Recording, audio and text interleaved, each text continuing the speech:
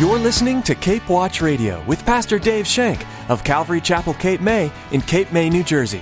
Join us as Pastor Dave teaches verse by verse through the book of Joshua.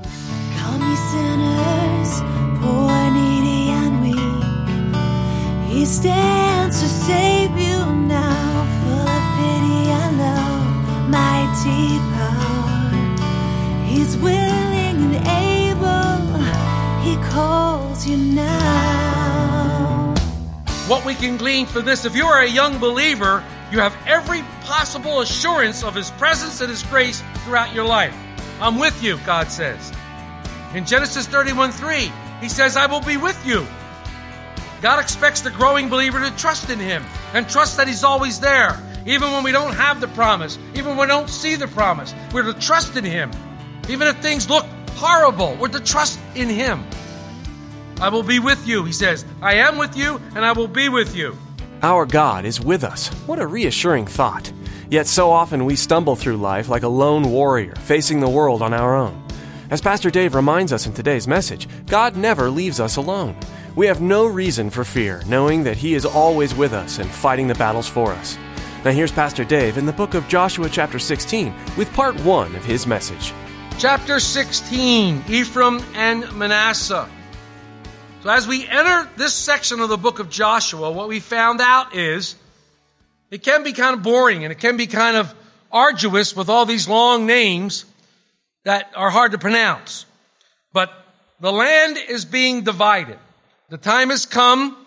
Remember, the land is at rest, supposedly, and it's now up to the individual tribes to go into their respective land and clear it out. It's up to them to go into their respective lands and clear it out and make it ready for their habitation. They're to go in and possess it. The Lord has given them the land. The Lord told them to go and possess the land. We've been studying the book of Joshua as the victorious Christian. We've been given so many blessings through Jesus Christ by believing in Him. They're ours to possess, and we must possess every one of them. We must claim them by faith. And we are liken ourselves to the children of Israel as they come into this land that was promised to them many, many years before, over 400 years before. In chapter 15 that we studied last week, we saw that the allotment for the tribe of Judah and how influential Caleb was as their leader. We talked about that, and we likened what Caleb was and how he felt, and we tried to put ourselves in his spot. Caleb was 85 years old and still wanted the toughest spot of the land. Didn't shirk away or shy away from the hard things. At 85 years old, he still wanted to be a conqueror. He still wanted to be challenged. And I remember saying, there's no retirement in serving the Lord. There's no retirement in trusting and hoping and trusting in our Lord. We don't get to a point in our life where we go, I'm just going to sit back and eat bonbons and not trust in God anymore. Well, that never happens. We always trust in God. We always look to move forward in Him. So now, today, in chapters 16 and 17, we see now that the allotment come to Joseph's children. Joseph's children, Manasseh and Ephraim. We talked briefly about them a while back, but I felt it necessary to go back and revisit these two boys and how they became part of the tribes of Israel.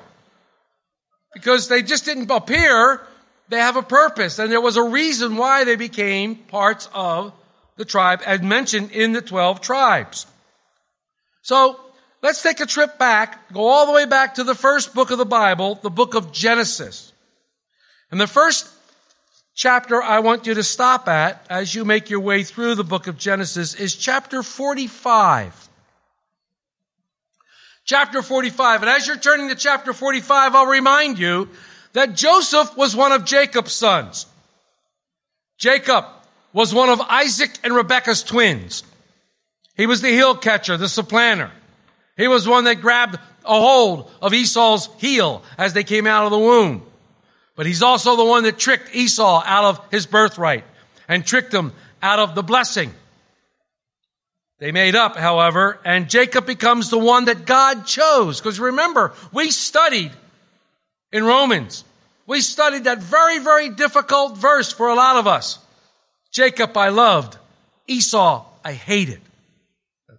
It's a scary verse when you read it, but we explained it in a way that made it reasonable. But Joseph is one of 12 sons given to Jacob, and Joseph was his favorite. One of the reasons Joseph was his favorite was that Joseph was born to Joseph's beloved Rachel.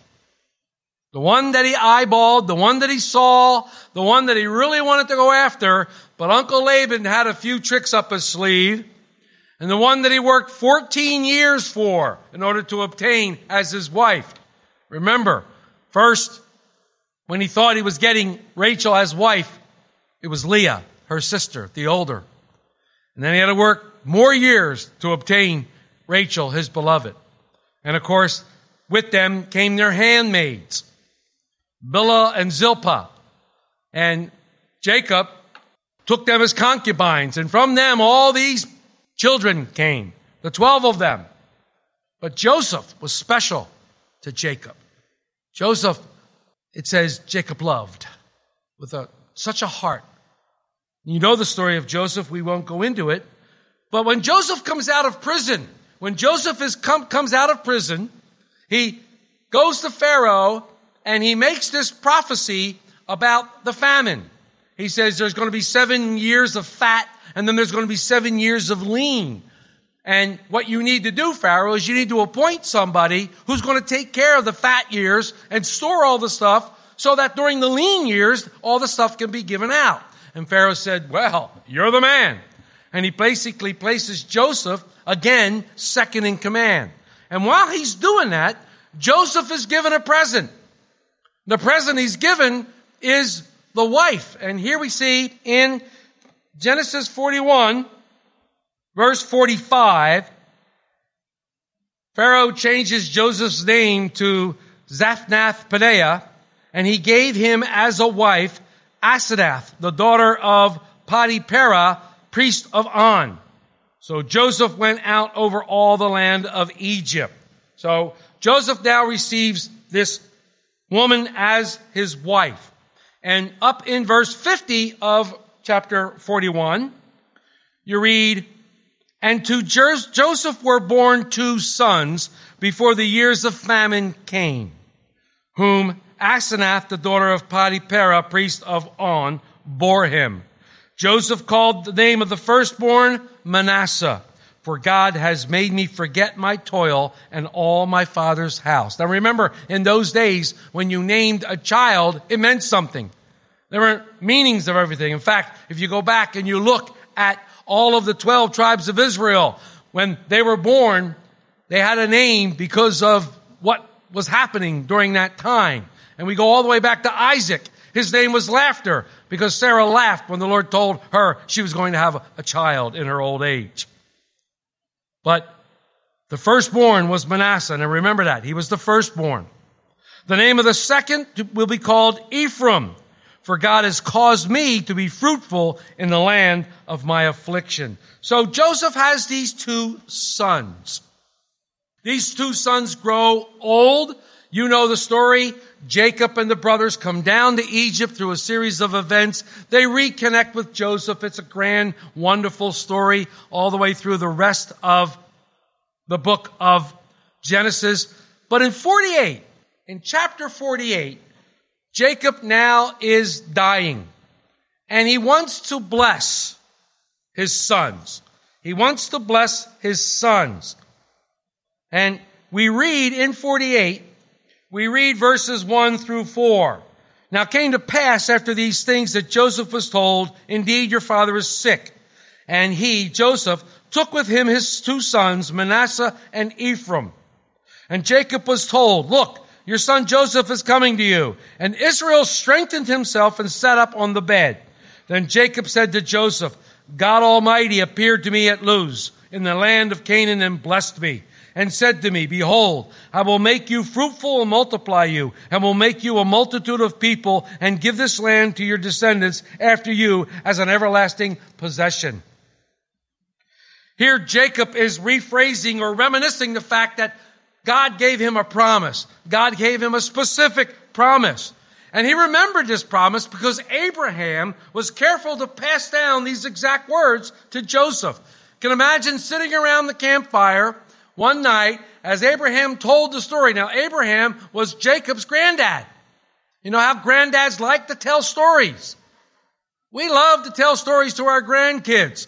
So Abraham sat around and he told Jacob about how God had told him and gave him a covenant, gave him a promise. And that he and his grandsons would be eventual heirs of this covenant. They would inherit this covenant. And they use the exact words. See, the exact words of God are important. What does this mean for us? What do I glean from this? I don't know what you're gleaning, but what I'm gleaning is we need to pass down God's word to our kids. We need to pass down God's word to a younger generation. We need to pass that down. Yes, they have to glean for themselves salvation. Yes, they do. They have to call upon the name of the Lord just like we did. But what did we study in Romans? How will they know unless they told? We need to pass down God's word to our younger generation so they will know this God. They will know Jesus Christ, know who he is. And so that's our charge as elders. That's our charge as who we are, those of us who have children, those of us who might have children in the future. It's our charge. We need to pass the word of God down. It needs to be exact. But they must grab for themselves, just as Jacob did, way back in verse 28:15, when he was at Bethel, when God appeared to him in the story of Jacob's ladder. And God appeared to him and basically told him the promise that his descendants would inherit this land. So we're in the land of Luz, which is another name for Bethel. It'll come up again when we read Joshua. This is where Jacob first met God. And I think sometimes, and we see this with Abraham too, they return to where they met the Lord. And sometimes when we're struggling in our lives, we need to return to that mindset where we met the Lord. And we need to get back to what he told us and how he promised us. And those of us who have accepted Christ as our Savior, sometimes we need to return to the cross. We need to return to the foot of the cross. And then we need to repent of our sin that maybe has overwhelmed us or overcome us. And we need to get back to the basics of God. I call it Christianity 101. We need to get back to the basics of what made us what we are. So we see this happening. Luz was another name for Bethel. It's where Jacob vividly remembered an outstanding encounter with the Lord, and you can read all about that in chapter 28. Let's look at 5 and 6. And now your two sons, Ephraim and Manasseh. Now, notice what I like about this, what I love about God's word, is you can glean so much from it. When Joseph talked about your sons, Joseph said Manasseh and Ephraim, because Manasseh was the older. And you know, in those days, the eldest had a position. But Jacob says, your two sons, Ephraim and Manasseh. So there's already a setup here. There's already a setup happening here. And you can almost see what's going to happen. But Jacob receives the two sons of Joseph, and he basically adopts them. Look at 5. And now your two sons, Ephraim and Manasseh, who were born to you in the land of Egypt before I came to you in Egypt, are mine. As Reuben and Simeon, they shall be mine. And here now they become part of this 12 tribes. They become part of this family, so to speak. That's why when you read the 12 tribes, Joseph's name is never mentioned. You see Ephraim and Manasseh as the 12 tribes. Your offspring, whom you begat after them, shall be yours. They will be called by the name of their brothers and in their inheritance. Now, perhaps, they were replacements for Reuben and Simeon. We don't know. Because if you read, especially Genesis 34 and 35, Reuben and Simeon did some dastardly deeds. They were not as pure-hearted. They did some pretty evil things, and they led the family into sin. And maybe he was replacing them because of that. I don't know. So we have that. Now, your 2 sons. He says, but as for me, when I came to Padan, Rachel died beside me in the land of Canaan on the way. And there was but a little distance to go to Ephraim. And I buried her there on the way to Ephraim, that is Bethlehem. Then Israel saw Joseph's son and said, who are these? Joseph said to his father, they are my sons, whom God has given me in this place. He said, please bring them to me and I will bless them. Now the eyes of Israel were dim with age, so that he could not see. Then Joseph brought them near to him, and he kissed them and embraced them. And Israel said to Joseph, I had not thought to see your face, but in fact, God also has shown me your offspring. So Joseph brought them from beside his knees, and he bowed down to his face to the earth. And Joseph took them both, Ephraim with his right hand towards Israel's left hand, and Manasseh with his left hand towards Israel's right hand, and brought them near. Now, what's going on here? Joseph is placing them in the proper order, because Manasseh is supposed to receive the biggest blessing, because he's the eldest. So he's ready to give the blessing. He's wanting his dad to put the blessing on them. The right hand is important. The right hand in the Bible always means what? Strength. Always means strength. And it's also a favored position. The right hand is the hand of strength and skill. No offense to the lefties out there. But the right hand is also associated with God's strength in Exodus 15:6. It's associated with God's favor in Psalm 16:11, and associated with God's help in Psalm 20, verse 6. This is why Jesus is described as sitting at the right hand of God the Father in Mark 14:62. Through Jesus, we find favor with God. Through Jesus is our strength with God, and he is definitely our help in times of need. So he fulfills all these things, you see. But guiding his hands knowingly, Israel knew exactly what he intended to do. And you're going to see in a minute that he deliberately chose the secondborn to receive a greater blessing than the firstborn. When I read this at the first time, I said, is this God's sense of humor? Because I'm thinking of what Jacob did to Esau. Jacob did basically the same thing to Esau. Is Jacob now getting back at his son? No. We studied in Romans, this is God's sovereign choice. This is God who's making the choice. This is God who's making the choice, and he's using Jacob to do it. Let's look at 15 and 16. And he blessed Joseph and said, God, before whom my fathers Abraham and Isaac walked, the God who has fed me as all the days of my life long to this day, the angel has redeemed me from all evil. Bless the lads. Let my name be named among them, in the name of my fathers Abraham and Isaac, and let them grow into a multitude in the midst of the earth. He blessed Joseph. Israel gave the same blessing to both sons, but the son of the right hand received a greater portion of the blessing.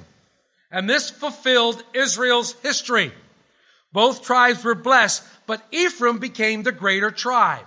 Ephraim becomes the greater tribe, as we'll see, even to the point where the Ephraim was used to refer to the whole northern section of Israel. They called it Ephraim. When the tribes split, they called the northern section was supposed to be Israel, but they called it Ephraim, and you have Judah. I love this verse. God has fed me all my lifelong day. God has fed him. Jacob's testimony was a testimony of God's grace, not of personal merit. Look what I did and God blessed me. No, God has fed me all the long day until this day right now. He was not saying how faithful he was to God. He was telling you how faithful God was to him. God is ever faithful. And the phrase God who has fed me is literally the God who has shepherded me. If you look at the Hebrew language, it is the God who shepherded me. And here you have the very first mention of the word shepherd in the Bible. The God who shepherded me. The Lord is my shepherd. I shall not want. Here we have the Lord being his shepherd, guiding him. Let's look at 17 through 20. Now when Joseph saw that his father had laid his right hand on the head of Ephraim, it displeased him. So he took hold of his father's hand to remove it from Ephraim's head to Manasseh's head. And Joseph said to his father, "Not so, my father, for this one is of the firstborn. Put your right hand on his head." But his father refused and said, "I know, my son, I know. He also shall become a people, and he also shall be great. But truly, his younger brother shall be the greater than he, and his descendants shall become a multitude of nations." So he blessed them that day, saying, "By you Israel will bless," saying, "My God, make you as Ephraim and Manasseh." And thus he set Ephraim before Manasseh. "This one's your firstborn. Put your right hand on him," as Joseph's sons stood before him. But Joseph positioned them intentionally so that the older would receive the blessing, not according to the custom, but according to his custom, what God was leading him.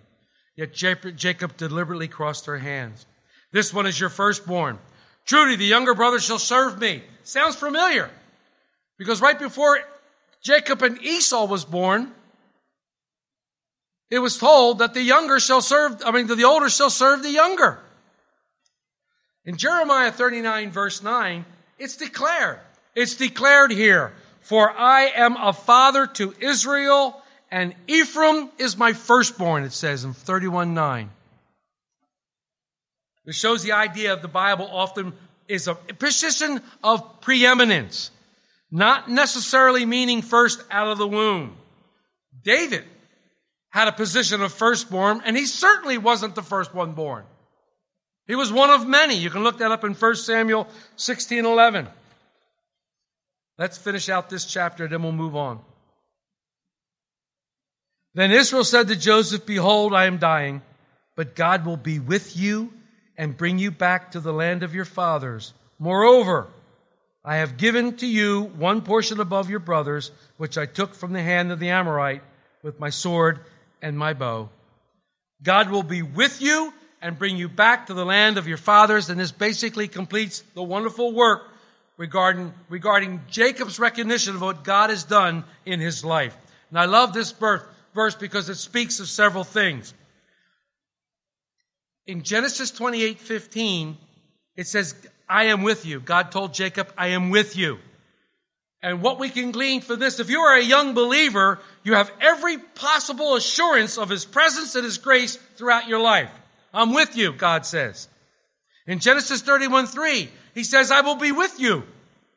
God expects the growing believer to trust in him and trust that he's always there. Even when we don't have the promise, even when we don't see the promise, we're to trust in him. Even if things look horrible, we're to trust in him. "I will be with you," he says. "I am with you and I will be with you." And then in 31:5, Jacob says, "God has been with me." God gives a glorious testimony for those of us who are supposed to be mature believers.